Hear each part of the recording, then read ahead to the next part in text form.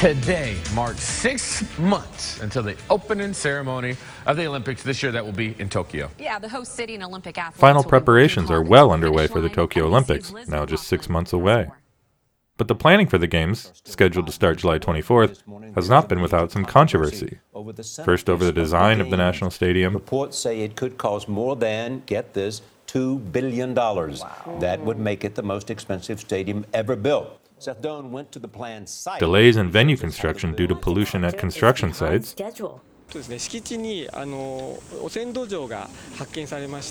And concerns over the health of tens of thousands of athletes and some 9 million spectators expected in Tokyo due to the summer heat and humidity, along with residual pollution at several of the Olympics venues. Race walking events at the 2020 Olympics will be held in Sapporo. Already, officials announced in October of last year that the marathon and walking events for the Tokyo Olympics would be held not in Tokyo, but in the northern city of Sapporo, to escape the heat. And the Paralympic swim test the next month was cancelled over high levels of E. coli in the water of Tokyo Bay, where many events are scheduled to take place. 基準値を超える大腸菌が検出されたため、スイムが中止になりました。This raises questions about the environmental impacts and concerns surrounding the Olympic Games, some of which arise from the very location of the venues themselves, on landfills around Tokyo Bay.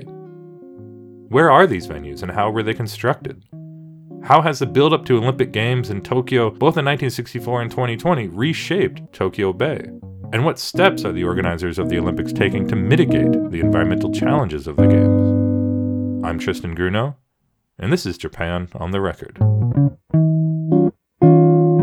For more on the environmental impacts of the Tokyo 2020 Olympics, I talked with Dr. Robin Kitlinski, Associate Professor of History at LaGuardia Community College of the City University of New York. Dr. Kitlinski is the author of Japanese Women and Sport, Beyond Baseball and Sumo, published by Bloomsbury in 2011. I began by asking Dr. Kitlinski to tell us more about these landfills, where many athletes and spectators would soon be visiting.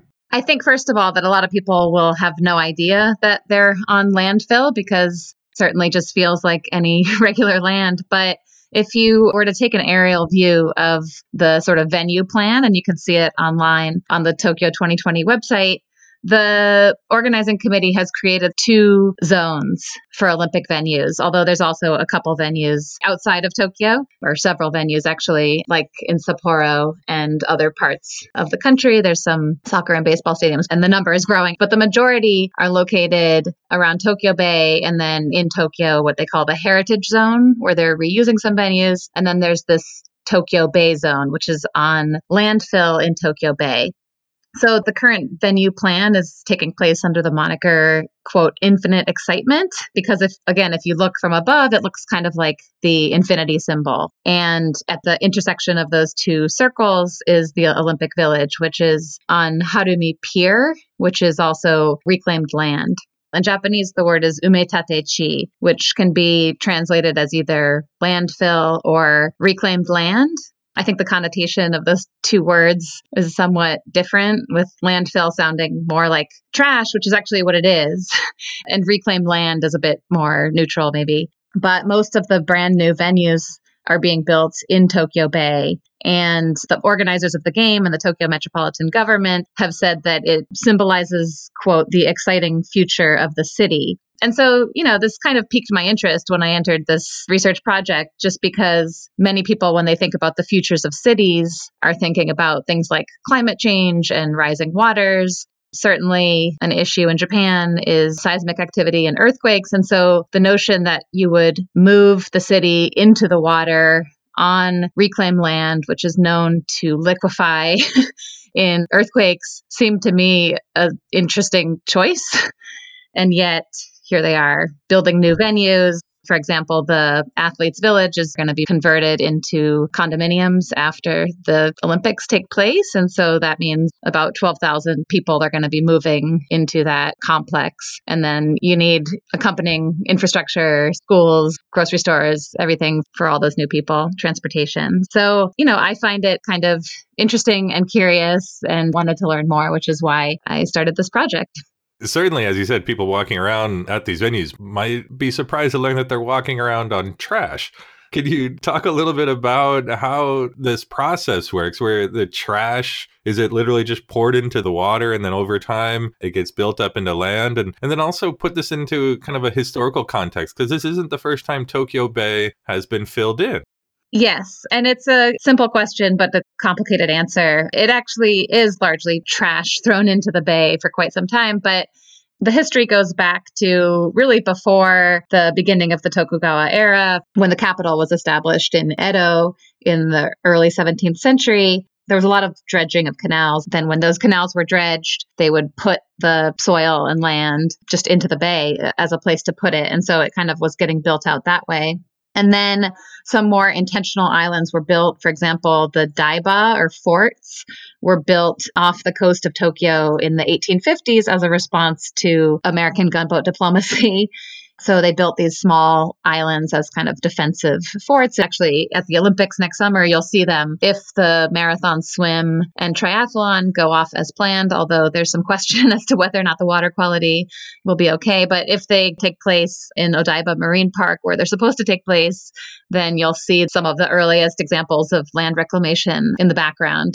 And then in the 1920s to 40s, there were a number of major disasters, including the 1923 Great Kanto earthquake, where much of Tokyo was flattened, and then that was pushed into the bay. And of course, the firebombing and near leveling of Tokyo in World War II, debris was also pushed into the bay, not only to create islands and to kind of clear the city of debris, but also to create piers for stuff to be taken out and into the city for reconstruction. And then after the war, in the 1960s and 70s, there were a number of new islands built out. And many of these were housing facilities that were necessary to provide energy to a city, a huge city. So, for example, Toyosu was used as a gas plant, and various other energy facilities, as well as processing trash. Yume-no-shima, which is kind of ironically named the Island of Dreams, was a huge landfill with rats and flies and mosquitoes. But at the same time, in the 1960s and 70s, there were a bunch of both domestic and international environmental crises, which raised awareness of needing to deal with industrial waste and human waste more effectively and safely. And then, of course, when Tokyo hosted the Olympics in 1964, that also prompted a lot of cleanup efforts. And then from the 1980s to the present, as I mentioned before, there was this concentrated effort by the Tokyo metropolitan government to use the waterfront subcenter, which they call the Tokyo Rinkai Fukutoshin, as sort of a place to further develop Tokyo and to create a place for people to live, work, and play. As you mentioned with the 1964 Olympics, this isn't the first time that Tokyo has hosted the Olympics. And famously, leading up to the 1964 Olympics, as you mentioned, there was these large infrastructural improvement projects like the bullet train, the monorails, the freeways, Haneda Airport, even Tokyo Tower. And you said that there was some efforts to clean up the bay leading up to those Olympics. Were there also Olympic venues on the bay, or what impact did the 1964 Olympics have on Tokyo Bay? Yeah, it's an interesting question. The short answer is yes. The build-up to the 1964 Olympics and after the Olympics certainly impacted Tokyo Bay. Some people would say in a positive way because new sewage systems were built, etc., in order to present Tokyo as a modern and clean city to all the people who would be watching the Olympics and seeing Japan on their televisions in their living room. That said, some people have said, and a few years ago, I think on the 50th anniversary of 1964, Robert Whiting wrote this 5-part series in the Japan Times about, he was there in Tokyo in 1964. And one of the pieces was very critical of the environmental problems that developed from the 1964 Olympics. So, in other words, I think it's disingenuous to paint the 1964 Olympics as this kind of environmental victory or a time when Tokyo Bay was cleaned up.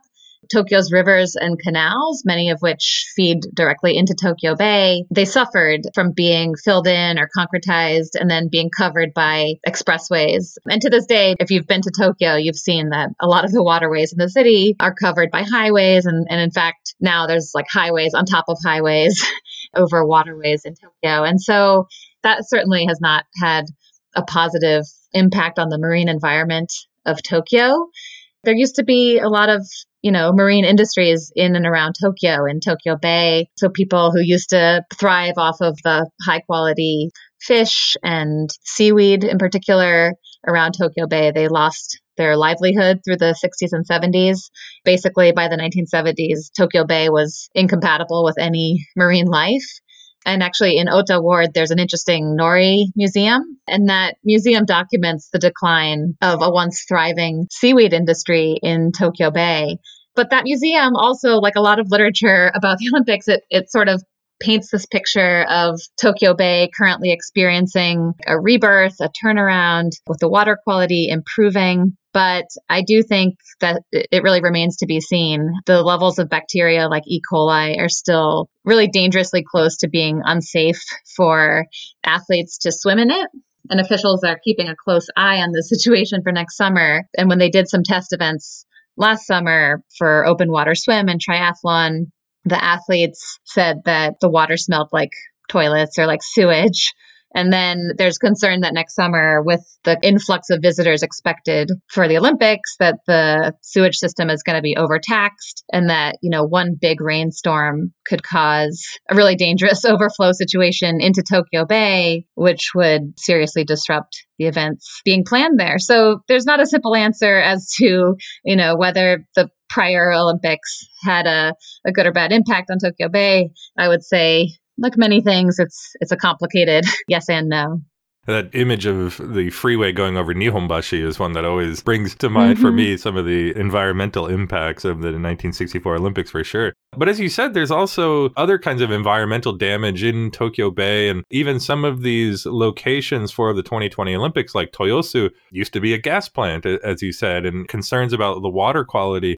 Throwing garbage into the bay must have some negative environmental aspects, right? And with all of these people coming, what steps is the Tokyo government taking to mitigate some of these negative environmental consequences? Yeah, so that's a great question. And again, unfortunately, does not have a simple answer. One of the other things that I'm looking at in my current research project is the rhetoric and the reality. And there is a lot of rhetoric surrounding sustainability, mitigation of negative environmental consequences, etc. And I have spent a lot of my sabbatical reading through some of this literature. They have very detailed plans about sustainability and ways that they're trying to mitigate issues. And I try to be even-handed in my understanding of this. I think that, of course, it's better to have some plan than to have no plan. And so the Tokyo Organizing Committee has a pretty complex sustainability concept laid out.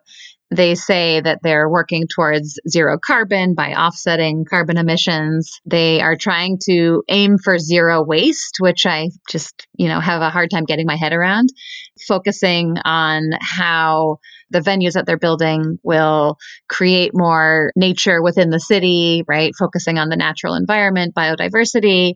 They're talking about, a lot of other campaigns to reduce, reuse, and recycle. That said, one only has to look at the legacy of recent Olympic Games in places like Pyeongchang, Rio de Janeiro, Sochi, Beijing to see that promises that are made by the IOC or by local organizing committees are often not followed through on. After the cameras have turned away from that city, there are no sanctions, there's little accountability. So if they don't meet those goals, nothing happens. The IOC is working on developing new environmental reporting after the event happens to try to have a more positive impact. In part, I think they recognize that cities are becoming less and less interested in hosting. And so they want to kind of show that it can have a positive, not a negative impact on a city. To try to end on a sort of high note, I do think that there is some positive potential. For example, things like lifestyle changes that they're going to emphasize, perhaps reusable water bottles, stuff like this. So in other words, I think that there's this kind of mimetic potential or possibility for other countries to see what Japan is doing and copy it if there's enough emphasis on sustainability and the environment. There are efforts being made. We're not going to know right after the Olympics whether or not they've been successful. I think it could take years or decades for us to truly understand kind of what the environmental impact of this event was. But certainly the Tokyo Metropolitan Government is making a lot of rhetorical efforts to show that they're trying to proceed with as much environmental caution as possible.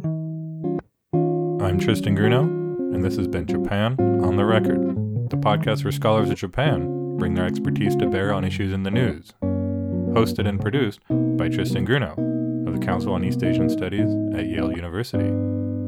Thank you for listening.